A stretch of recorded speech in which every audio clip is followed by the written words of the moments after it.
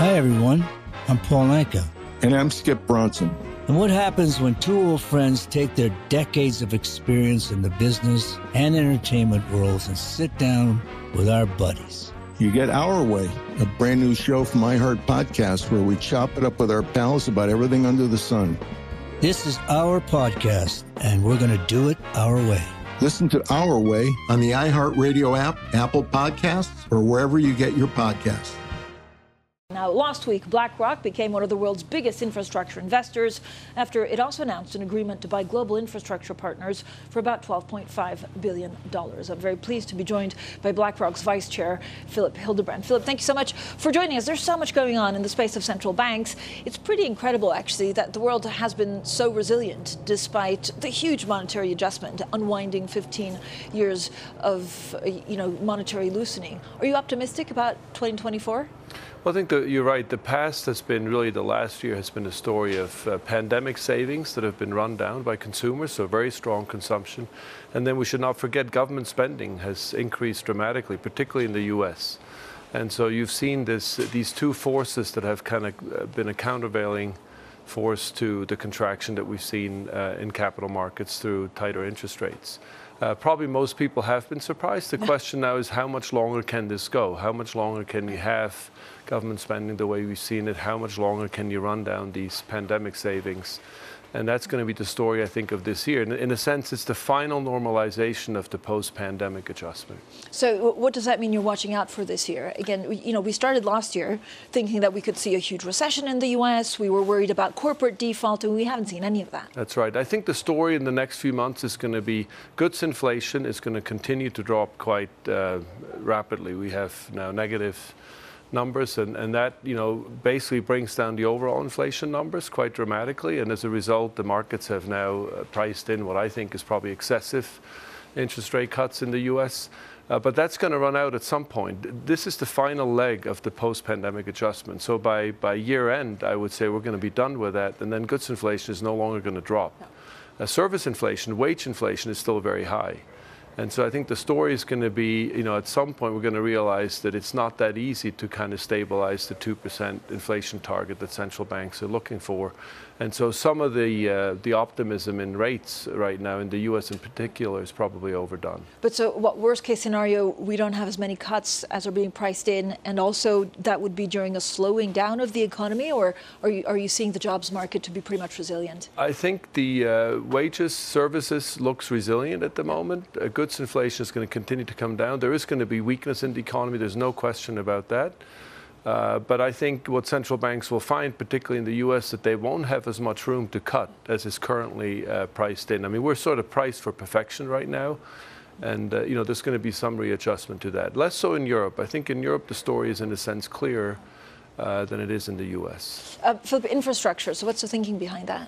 Well, look, first of all, I think Larry always says culture matters most. So this brings together, I think, two firms, two partners, two leaders that have known each other for 4 decades, and a cultural fit. Infrastructure, we believe, is the big story in private markets in the next 10, 20 years. These are long-term trends. We know that we need to upgrade infrastructure across the world. It also is a perfect fit. We have very little overlap in our existing infrastructure business and the GIP business. And then finally, I think the transition as one of the infrastructure stories is also an interesting piece here where, again, there is a lot of synergy between what we have done and what GIP has done in the past. And it brings us to scale at infrastructure. We're now going to be one of the big infrastructure players worldwide. So it's very, very exciting. Phil, where do you see the most opportunities, I guess, for business or business deals? Is it going to be where there's growth, and is that the U.S. market compared, for example, to the Asian market? Or do you also see potential opportunities in Europe? I think the global infrastructure story, and it really is a global story for many reasons, right? We have outdated infrastructure in, think of the UK, think of the US, massive need for infrastructure spending. We have the entire transition story, the energy transition story. You'll hear more about that later on today, I'm sure. That's going to require trillions of investments, and we have stretched governments. I think this is one of the key stories that also underpins this transaction that Larry and Bio announced last week, that you have very much stretched government. So public-private partnerships, particularly in these vast infrastructure projects, are going to be a very big story And this is something where we want to be part of it. And so I think that's a great opportunity both in Europe and in the US as well as in Asia, frankly. But so away from infrastructure, maybe a little bit, is there something that you worry that's not being priced in correctly in the markets? Well, at the moment, I think, if anything, I'm a little worried that we're sort of priced for near perfection, a sort of almost perfect soft landing, where inflation, is gone as a problem, where maybe central banks could even cut in the face of any kind of potential weakness. I'm certain that what we're going to find is that inflation has become stickier than we think, or than the market thinks right now, for various reasons. We have lower growth, we have very high government spending, we have a fractured, geopolitical system. So all this basically raises cost, and what we're going to find as inflation drops now, mostly driven by goods prices, by the end of the year we're going to realize that it doesn't settle easily at 2%, let alone at something less so that you cut rates. But I think, more likely we're going to settle probably slightly above 2%, which means central banks are going to have to stay on alert. So do you worry about the cost of money, actually the cost of credits? And this could be because of what we've seen in the last 18 months, but actually could be also much more structural reasons. Yeah, I mean, look, I think one of the stories of the last decade really is a lot of investments have been done by way of financial engineering. And in some ways, we're going to have to get back. This is another reason why we prefer infrastructure over private equity. We're going to have to get back to kind of long-term macro trends, and realize that financial engineering, when interest rates are higher than they have been for decades, when growth is lower, when government spending is going to be constrained, financial engineering-driven investments are going to be much, much harder to find. And so I think in some ways it's a healthy correction towards, in a sense, kind of returning to investing really on fundamentals, as opposed to a lot of leveraged debt and financial engineering. When you look at some of the concern across the globe, how difficult actually could it be for Switzerland, kind of, getting out of all the bank debacle, but also attracting global investment? I think we have a current account surplus, so there's no issue of capital coming in. In a sense, the banking story is an adjustment. It's a tragedy, should have never happened, but it is what it is. And I think the key now, the focus in politics will be how do you make sure that you have a bank that is this large relative to the country's economic and financial capability.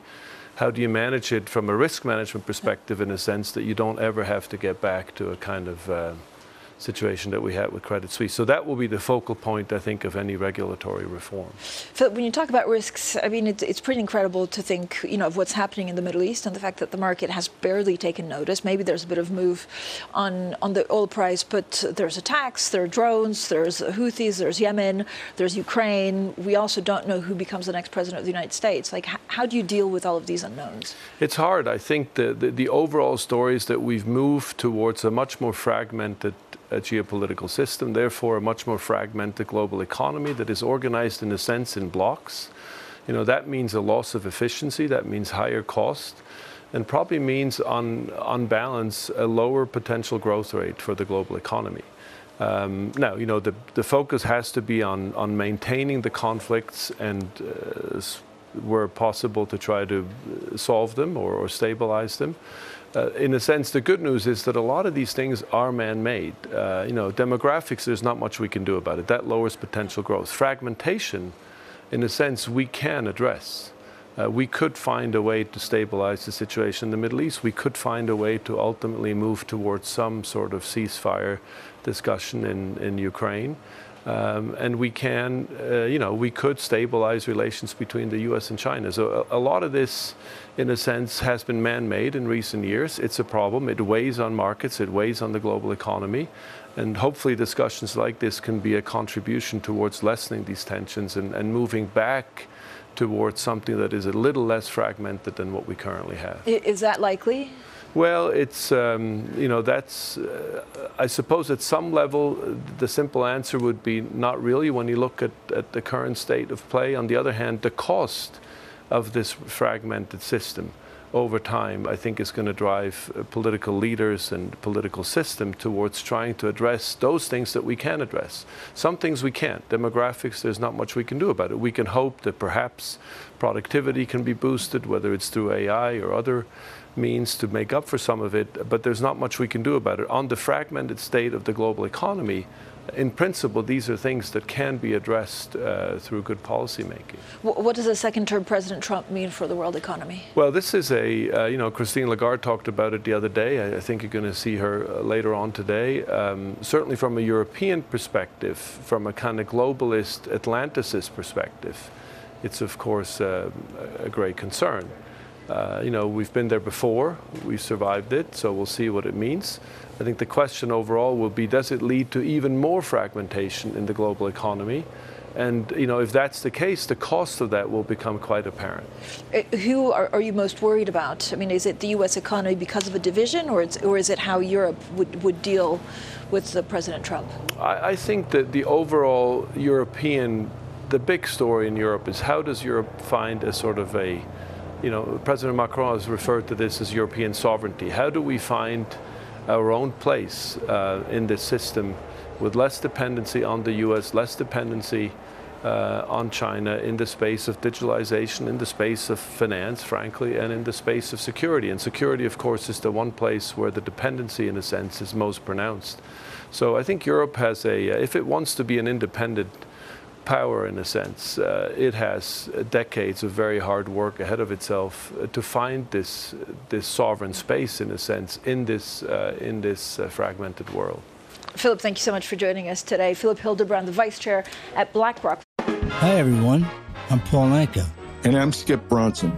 And what happens when two old friends take their decades of experience in the business and entertainment worlds and sit down with our buddies? You get Our Way, a brand new show from iHeart Podcast where we chop it up with our pals about everything under the sun. This is our podcast, and we're going to do it our way. Listen to Our Way on the iHeartRadio app, Apple Podcasts, or wherever you get your podcasts.